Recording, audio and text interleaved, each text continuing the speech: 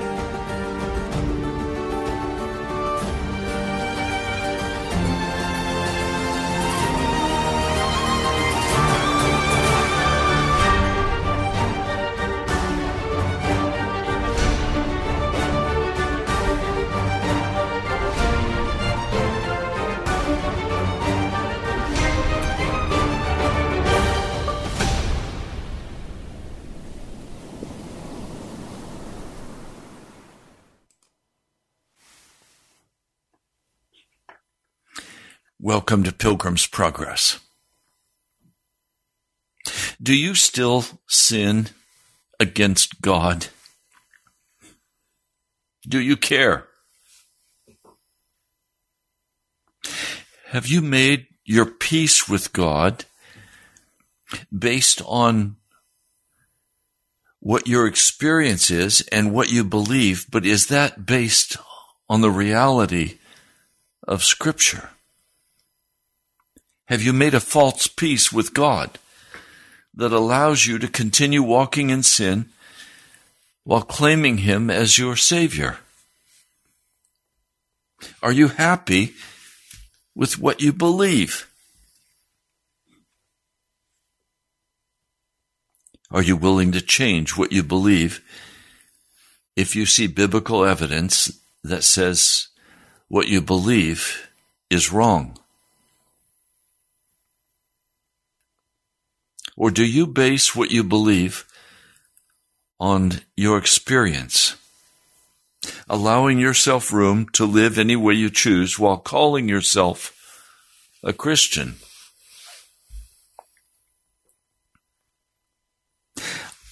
I want to share today a story with you based on a number of you having conversations with me in the last week.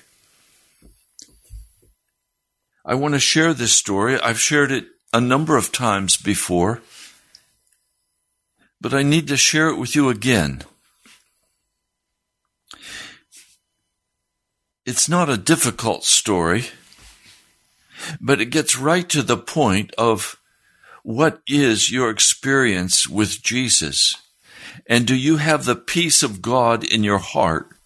Or do you have a false peace in your heart that allows you to live like the devil and claim that you're a Christian? This is the story of a man who is determined to make his peace with God. And indeed, he does make peace with God, and it results in 250,000 people before the age of technology being brought into the kingdom of Jesus Christ. Now, if you say to me, I have peace with God, but you do not have the fruit, if you do not have men and women you have brought to Jesus, if you have no testimony of His power, then I will say to you, you have a false peace. And if you have a false peace, you have not made your peace with God. And you have deceived yourself.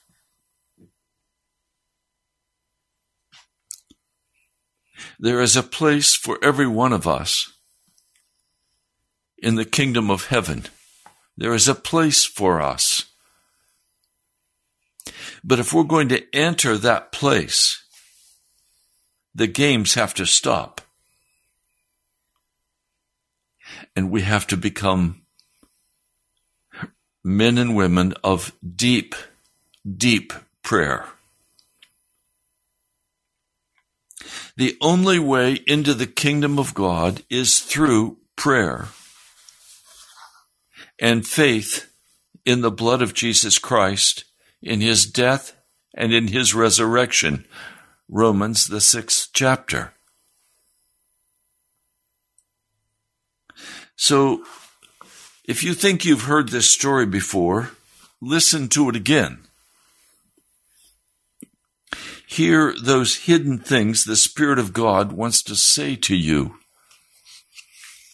Let your heart be confronted by the Spirit of God and make your peace with God today.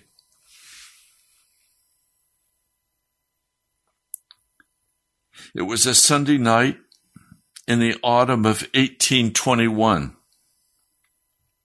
Charles Finney, an attorney, had made up his mind that he would settle the question of his soul's salvation, that he would make his peace with God.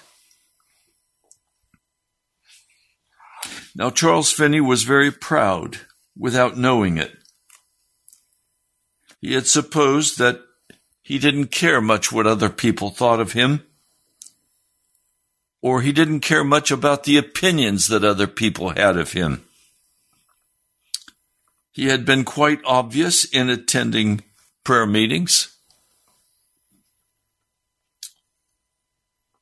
He had led the church at times to think that, in fact, he was concerned about his soul's salvation. But in fact, he was quite skeptical. But finally, the Holy Spirit brought him to a place where he had to face the question. And he was quite unwilling to have anyone discover that he was facing that difficult question. And he did not want anyone to discover that he was deeply engaged in prayer. Before that time, he writes, my Bible lay on the table with the rest of my law books, and it had never occurred to me to be ashamed of being found reading it, any more than I should be ashamed of being found reading any of my law books. But after I had begun to address myself in earnest to the subject of my own salvation, I kept my Bible out of sight as much as I could. He did not want to let anyone know how he felt. He did not want anyone to know the questions he was finally willing to look at. He had no confidence that anyone else could understand his struggle. He had no confidence in the pastor of the church he was attending. So he found himself left only with the Bible. Monday and Tuesday, he said, my convictions increased, but still it seemed as if my heart grew harder. I could not shed a tear. I could not pray. I had no opportunity to pray above a whisper, and frequently I felt that I would find relief in prayer if I could be alone where I could use my voice and express myself. I was shy and avoided speaking to anybody on the subject as much as I could. I didn't want to arouse any suspicion in the hearts of people that I might be questioning whether I was saved. Tuesday night I became very anxious, and in the night a strange feeling came over me as if I were about to die. I knew that if I did die, I would sink down to hell, but I quieted myself as best I could until morning. Let's take a moment. I want to ask you the question. Have you ever experienced this?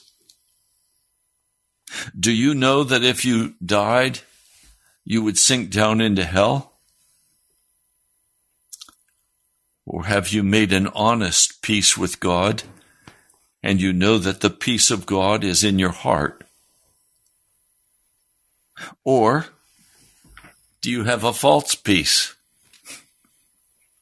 believing the lie that you can continue as a worldly person, pursuing the things of the world, pursuing your entertainments, and that you're saved in the midst of your wickedness? That's a false peace. He writes, at an early hour on Wednesday, I started for the office, but just before I arrived at the office, something seemed to confront me, as if an inward voice said to me, what are you waiting for? Did you not promise to give your heart to God? What are you trying to do? Are you endeavoring to work out a righteousness of your own? At this point, the whole question of gospel salvation was open to me in a marvelous manner. I think I then saw as clearly as I ever have in my life the reality and fullness of the atonement of Jesus. I saw that his work is a finished work, and that indeed, instead of needing any righteousness of my own to recommend me to God, I had to submit myself to the righteousness of God through Jesus. Gospel salvation seemed to be an offer to be accepted, something that was full and complete, and all that was necessary on my part was to agree to give up my sins and accept Christ. Instead of being a thing to be brought about by my own works, salvation was something to be found entirely in the Lord Jesus Christ. Without being distinctly aware of it, I had stopped in the street right where the inward voice had first come upon me. How long I remained in that position I cannot say, but after I contemplated this distinct revelation for a while, the inner voice seemed to ask, "Will you accept it now, today?" I replied, "Yes, I will accept it today, or I will die in the attempt." I want to ask you that same question.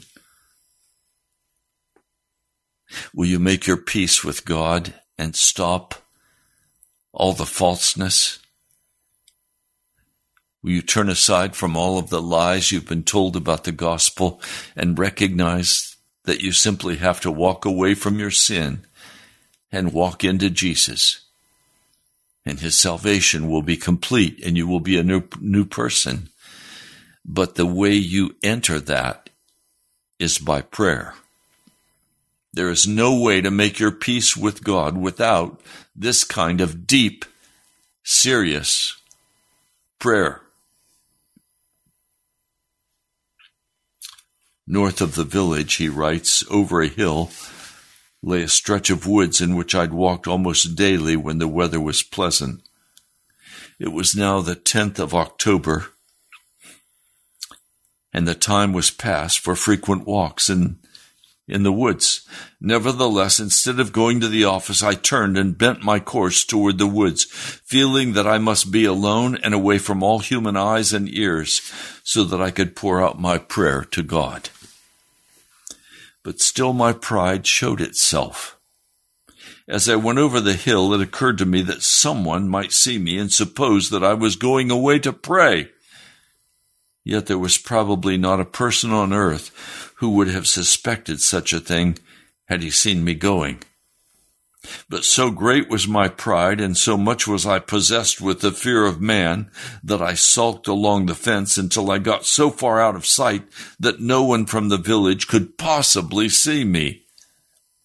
I then made my way into the woods nearly a quarter of a mile, went over on the edge of the side of the hill, and found a place where some large trees had fallen across each other, leaving an open place between.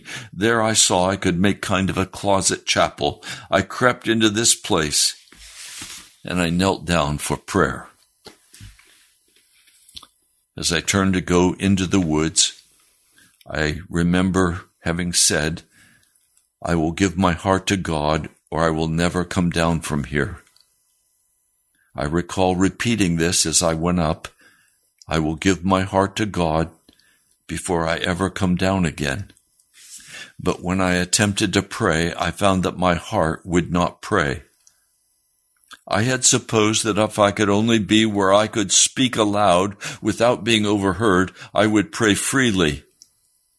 But then I tried to pray. I was mute. I had nothing to say to God. Or at least I could only say a few words, and those without any heart. In attempting to pray, I would hear a rustling in the leaves and would stop, and I'd look up to see if somebody was coming. I did this several times. Finally, I found myself sinking fast to despair. I said to myself, I cannot pray. My heart is dead to God, and it will not pray.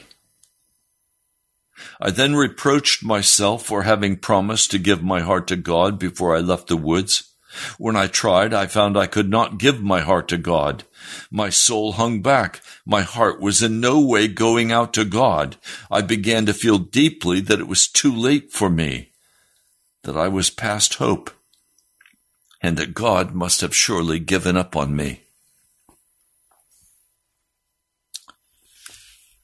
Let me stop a moment There are some of you today who feel that God has probably given up on you.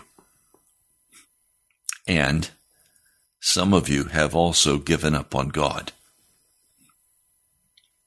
Your pride is so great. You are centered in yourself.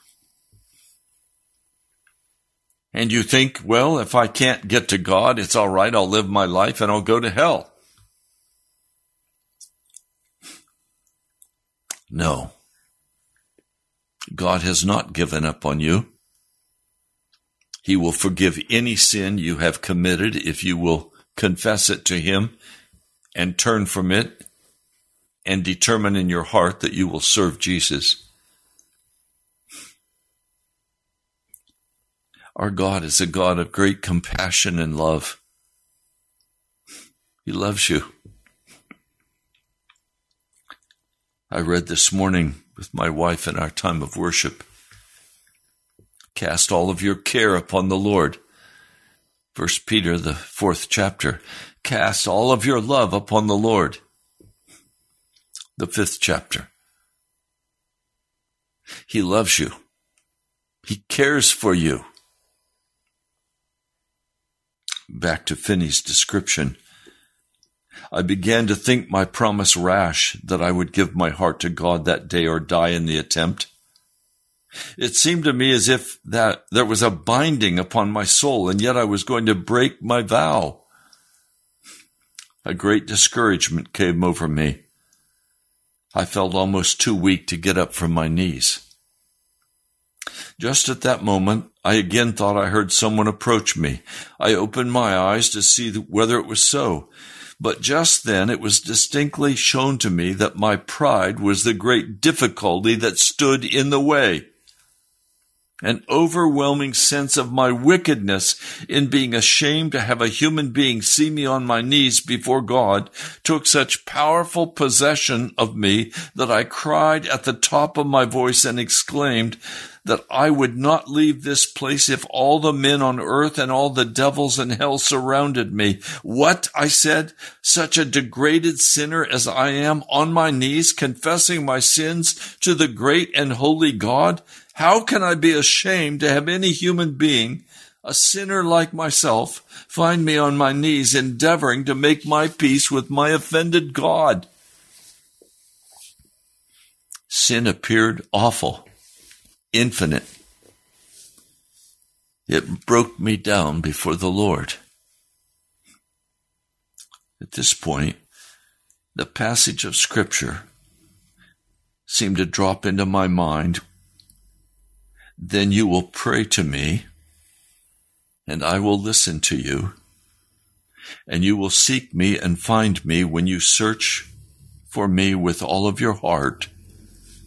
Jeremiah 29:12 and 13. Somehow I knew that this was a passage of Scripture, though I do not think I'd ever read it. I knew that it was God's word and God's voice that spoke to me. I instantly seized hold of this with my heart. I had intellectually believed the Bible before, but never had I known that faith was a voluntary trust instead of an intellectual decision. I was conscious of trusting at that moment in God. I cried to Him, Lord, I take you at your word. You know that I am searching for you with all my heart, and that I've come here to pray to you, and you have promised to hear me. This seemed to confirm that I could indeed fulfill my vow that very day. The Spirit seemed to emphasize this idea in the words, when you search for me with all of your heart. Verse 13. I told the Lord that I would take Him at His word, that I knew He could not lie, and that I was therefore sure that He heard my prayer, and that I would find Him. He then gave me many other promises from both the Old and the New Testament, especially some regarding our Lord Jesus. I never can, in words, make any human being understand how precious and true those promises appeared to me. I took them one after another as infallible truth, the assurance and the assertions of God, who cannot lie. They did not seem to fall into my intellect so much as into my heart, to be put within the grasp of the voluntary power of my mind. I took hold of them and fastened upon them with the grasp of a drowning man. I continued to pray in this way and to receive and take hold of promises for a long time. I don't know how long. I don't know how long I prayed. But I prayed until my mind became so full that before I was aware of it, I was on my feet and I was tripping as I made my way up the hill toward the road. I didn't really think about whether I had been converted, but as I went up, brushing through the leaves and bushes, I recollect saying with great emphasis, "If I am ever converted, I will preach the gospel." Now, I'm going to stop a moment. I want you to hear what Charles Finney has done. He has taken the promises of God. And 2 Peter, the first chapter, tells us that we participate in the divine nature by the promises of God,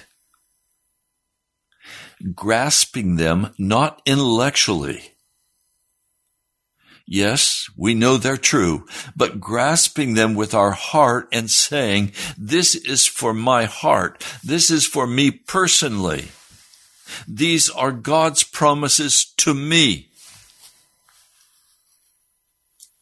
Now you know what will stand in your way of doing this. All the lust of your heart for the busyness of this world, for the entertainment of this world, for your own being in charge of your own life. When I was a kid, just a boy on the farm, our neighbor every fall would butcher. He would always butcher, along with other animals, his pigs. The pigs were the hardest to die. They squealed. They made such a commotion and such a mess. The pig nature of the human heart squeals and wiggles and fights. It does not want to die.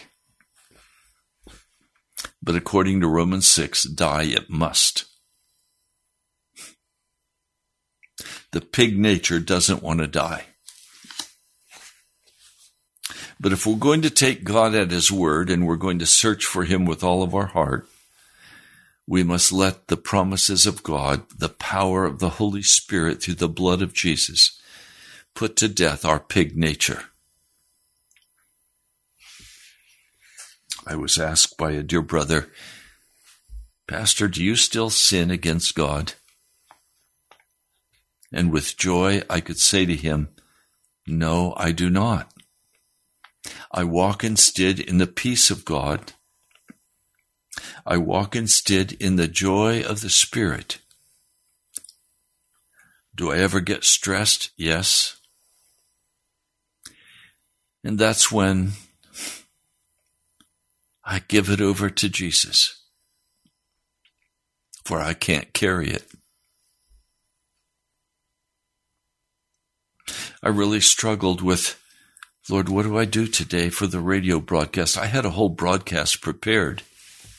The Holy Spirit kept saying, no.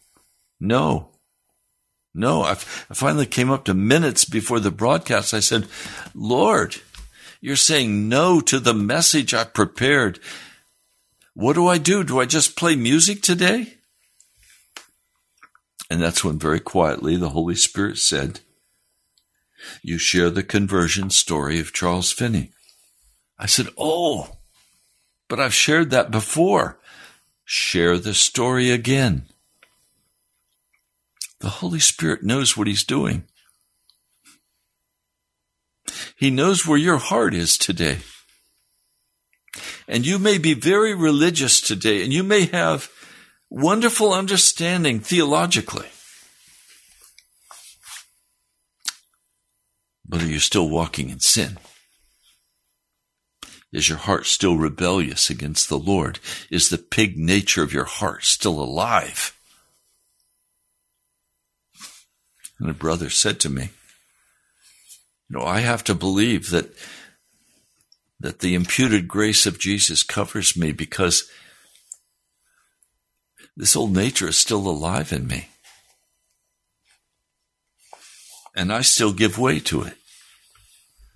So I know I'm going to burn in hell if what you're teaching is right, Pastor. Well, it is right. It's what the scriptures teach. It's what John Wesley taught. It's what the founding of the Pentecostal movement at Azusa Street believed. Now, some churches have turned against this. They've gone another way. But it's what I find in 1 John, the 3rd chapter. It's what I find in Romans. It's what I find in the scripture, that we're to be new creatures in Christ Jesus. We're not to walk in the ways of the world, and the flesh, and the devil. We're not to love the world. We're to be separate. We're to come out from among them. We don't walk in that wickedness anymore.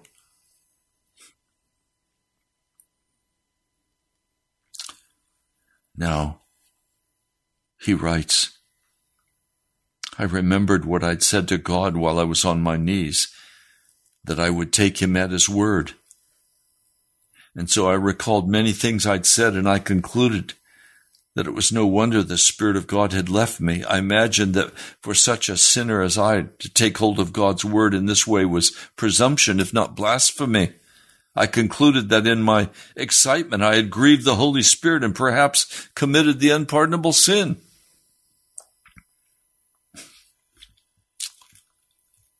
You see, he found that his mind had become wonderfully quiet and peaceful. He couldn't understand. He no longer had a burden of sin or guilt in his heart. He was washed. He was clean. It seemed strange to him. Some of you have walked with a guilty conscience for so long it's the normal way of life. But it's not the normal way for Jesus. He writes, I walked quietly toward the village, and so perfectly quiet was my mind that it seemed as if all nature listened. I'd gone into the woods immediately after an early breakfast, and when I returned to the village, I found that it was lunchtime. Yet I'd been wholly unaware of the time that had passed. It appeared to me that I had been gone from the village only a very short time. But how was I to account for the quiet of my mind? I tried to recall my convictions and to get back under, again, that load of sin under which I'd been laboring. But all sense of sin, all consciousness of present sin or guilt had departed from me. I said to myself, what is this? That I can't arouse any sense of guilt in my mind, as great a sinner as I am. I tried in vain to make myself anxious about my personal state. I was so quiet and peaceful that I tried to feel concerned about it, lest it should be a result of my having grieved the Spirit away. But no matter what view I took of it, I could not be anxious at all about my soul and my spiritual state. The repose of my mind was unspeakably great. I never can describe it in words. The thought of God was sweet to my mind, and the most profound spiritual tranquility had taken full possession of me. This was such a great mystery. I went to lunch, found I had no appetite to eat, So I went to the office and found that my partner had gone to lunch. So I took down my bass viola. As I was accustomed to do, I began to play and sing some pieces of sacred music. But as soon as I began to sing those sacred words, I began to weep. It seemed as if my heart were all liquid and my feelings were in such a state that I could not hear my own voice in singing without causing tears to flow. I wondered at this and tried to hold back my tears, but could not. So after trying in vain to suppress my tears, I put away my instrument and stopped singing. Just before evening, I decided that as soon as I was left alone in our new office, I would try to pray again. That I was not going to abandon the subject of religion and give it up at any rate. Therefore, although I no longer had any concern about my soul, I said I will still continue to pray. I made a good fire in the fireplace.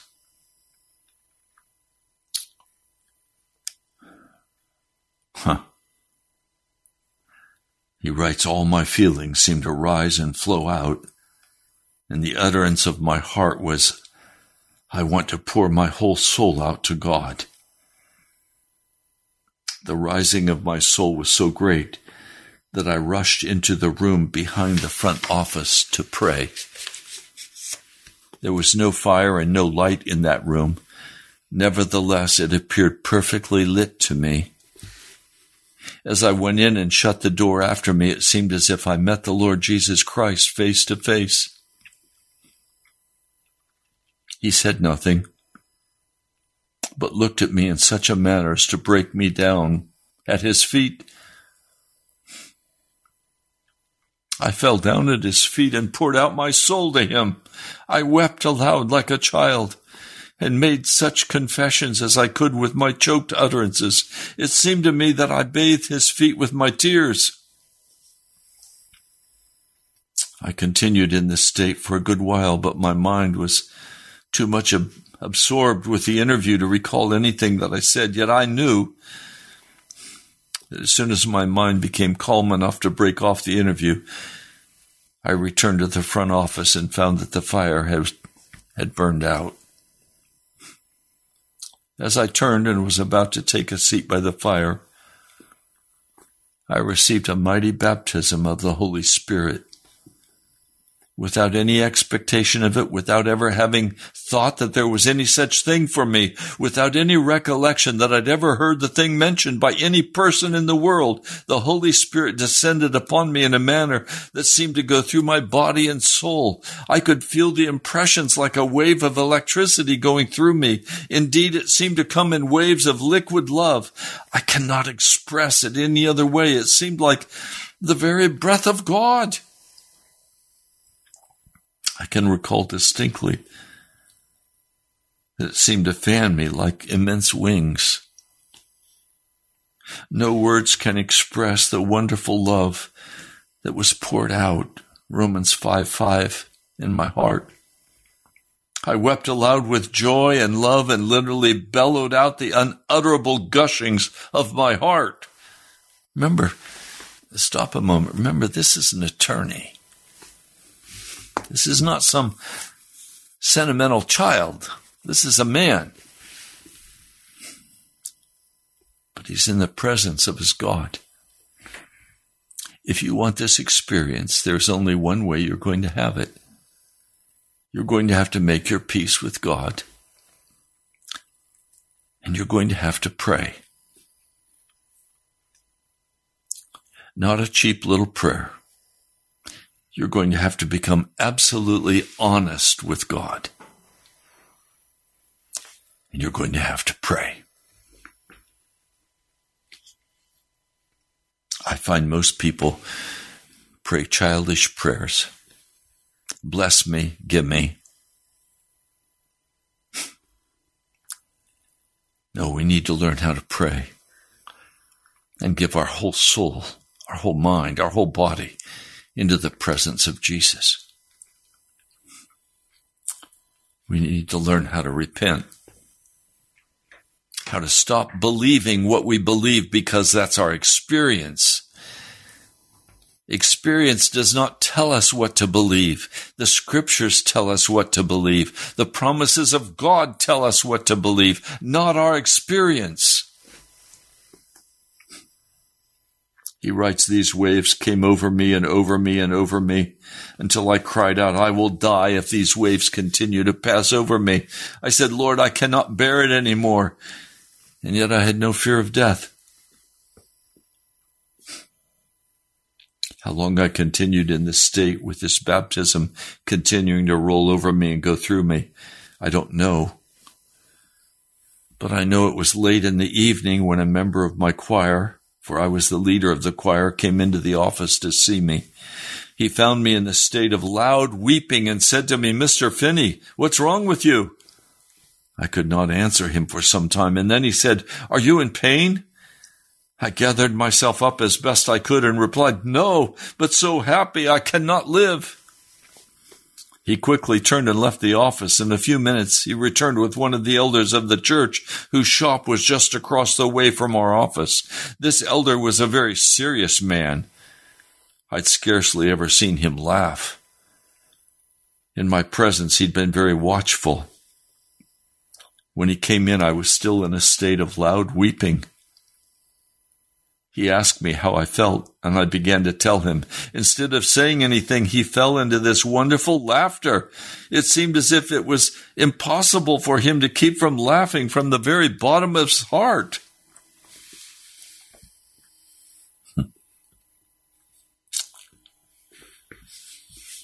Well, this is the story of Charles Finney. As he was talking with this elder, he was giving an account of his feelings. A young man came into the office. I was sitting with my back toward the door and barely noticed that he came in. He listened with astonishment to what I was saying. And the first I knew, he partially fell upon the floor and cried out in the greatest agony of mind, "Pray for me." The elder of the church and other member knelt down and began to pray for him, and when they had prayed, I prayed for him myself. And soon after this, they all left me alone. And I wondered, why did the elder laugh so much? Did he think I was deluded or crazy? This thought brought a kind of darkness over my mind, and I began to ask myself whether it was proper for me, such a sinner as I had been, to pray for that young man. A cloud seemed to come over me. I felt I could not rest in anything. After a little while, I retired to bed, not distressed in mind, but still at a loss as to what to make of this present condition. Notwithstanding the baptism I had received, my view was so obscured that I went to bed without feeling sure that my peace was made with God. I soon fell asleep, but almost as soon as I fell asleep, I awoke again on account of the great flow of the love of God that was in my heart. I was so filled with love that I could not sleep. I fell asleep again and awoke in the same manner. When I awoke, this temptation toward unbelief returned upon me, and the love that seemed to be in my heart abated. But as soon as I was asleep, it was so warm within me, I would immediately awaken. Thus I continued till late at night, when I finally could rest. When I awoke in the morning, the sun had risen and was pouring a clear light into my room. Words cannot express the impression that this sunlight made upon me. Instantly, the baptism that I had received the night before returned upon me in the same manner. I rose to my knees in the bed and wept aloud with joy. Remaining for some time too much overwhelmed with the baptism of the Holy Spirit to do anything but pour out my soul to God, it seemed as if this morning of baptism was accompanied by a gentle reproof, and the Spirit seemed to say to me, "Will you doubt? Will you doubt?" I cried, "No, I will not doubt. I cannot doubt." He then cleared the subject up so much that it was in fact impossible for me to doubt that the Spirit of God had taken full possession of my soul.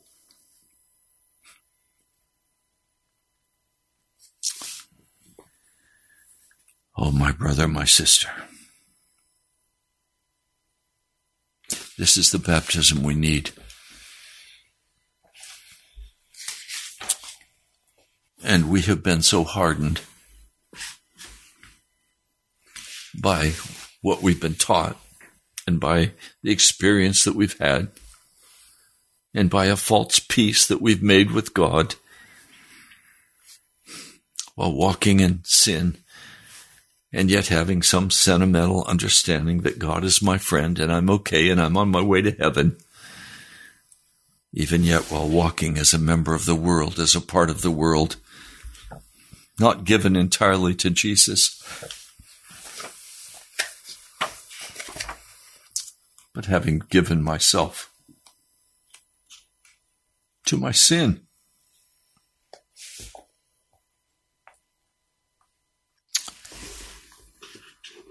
Finney continues in this story of conversion to Christ. He writes,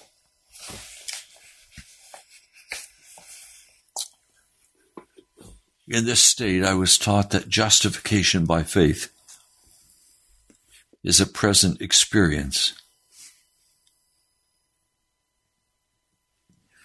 See, justification is not a legal forgiveness of past sins. It's a total regeneration. It's a total making you into a new creature. He writes, I could see that from the moment I believed while up in the woods, all sense of condemnation had entirely dropped out of my mind, and I could not feel a sense of guilt or condemnation by any effort that I could make. My sins were gone, and my sense of guilt was gone, as if I had never sinned. See, this is not just as if I'd never sinned, but I'm still a sinner. No, it's being made clean. It's being washed. This was the revelation that I needed. As far as I could see, I was in a state in which I did not sin. Instead of feeling that I was sinning all the time, my heart was so full of love that it overflowed. My cup ran over with blessings and with love. I could not feel that I was sinning against God, nor could I recover the least sense of guilt for my past sins.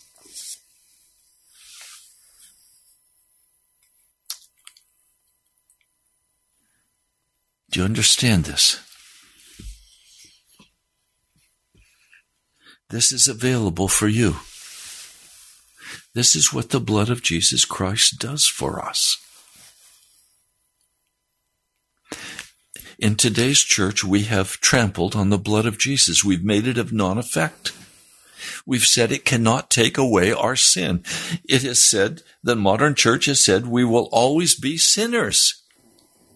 I remember years ago hearing the Bible Answer Man say, every man sins constantly. No, we don't. Sin is a voluntary rebellion against God. Don't make sin something that it's not. By the blood of Jesus, we are cleansed and made clean. We're made whole.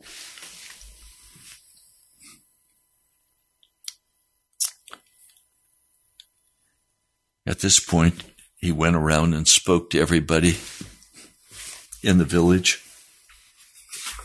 Maybe I ought to read a little bit more in the last minutes.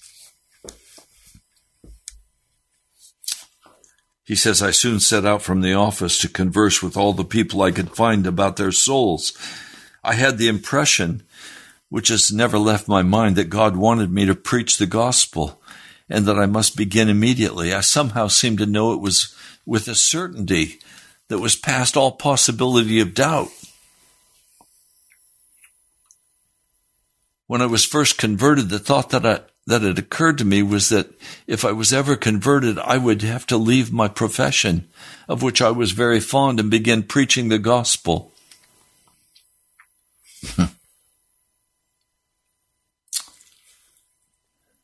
And so he went forth to converse with anyone he might find.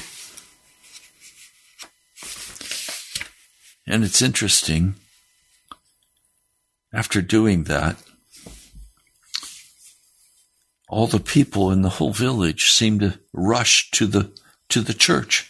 And he went there himself. The minister was there along with nearly all the principal people in the village, but no one seemed ready to open the meeting, but the house was packed to its utmost capacity. I did not wait for anybody, but arose and began saying that I then knew that my religion was from God. I went on and told such parts of my experience that seemed important for me to tell.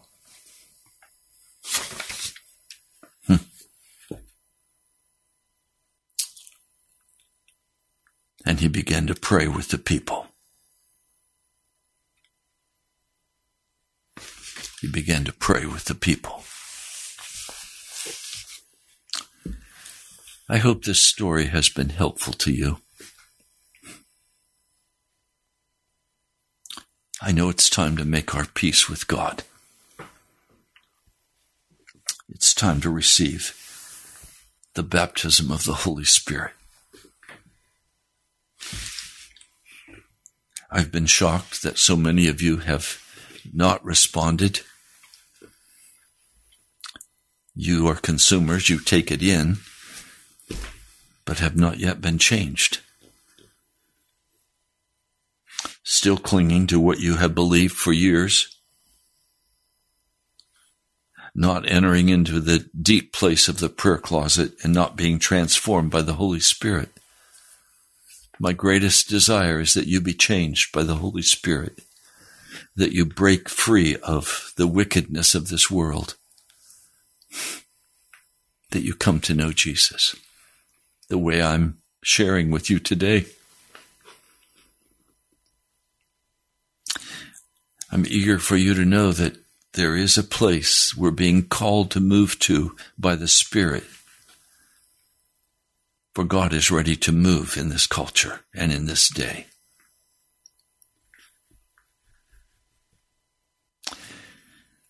Lord, I lift up every person listening, and I ask that if any have not made their peace with God, they would quickly do so. That they would become honest and vulnerable with you and lay out before you their true heart's condition, and that they would say, yes, Jesus, I will submit to you. I will belong to you. Lord, I pray your blessing upon them. In the name of Jesus. I'd like to hear from you.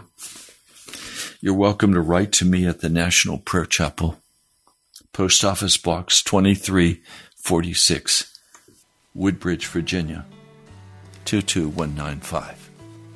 That's National Prayer Chapel, Post Office Box 2346, Woodbridge, Virginia, 22195. You can also go to our webpage, nationalprayerchapel.com. One word, nationalprayerchapel.com. You can give online to support this ministry and keep us on the air. We also need to go national. I'm waiting on Jesus to move to make that possible. God bless you, my brother, my sister. I love you.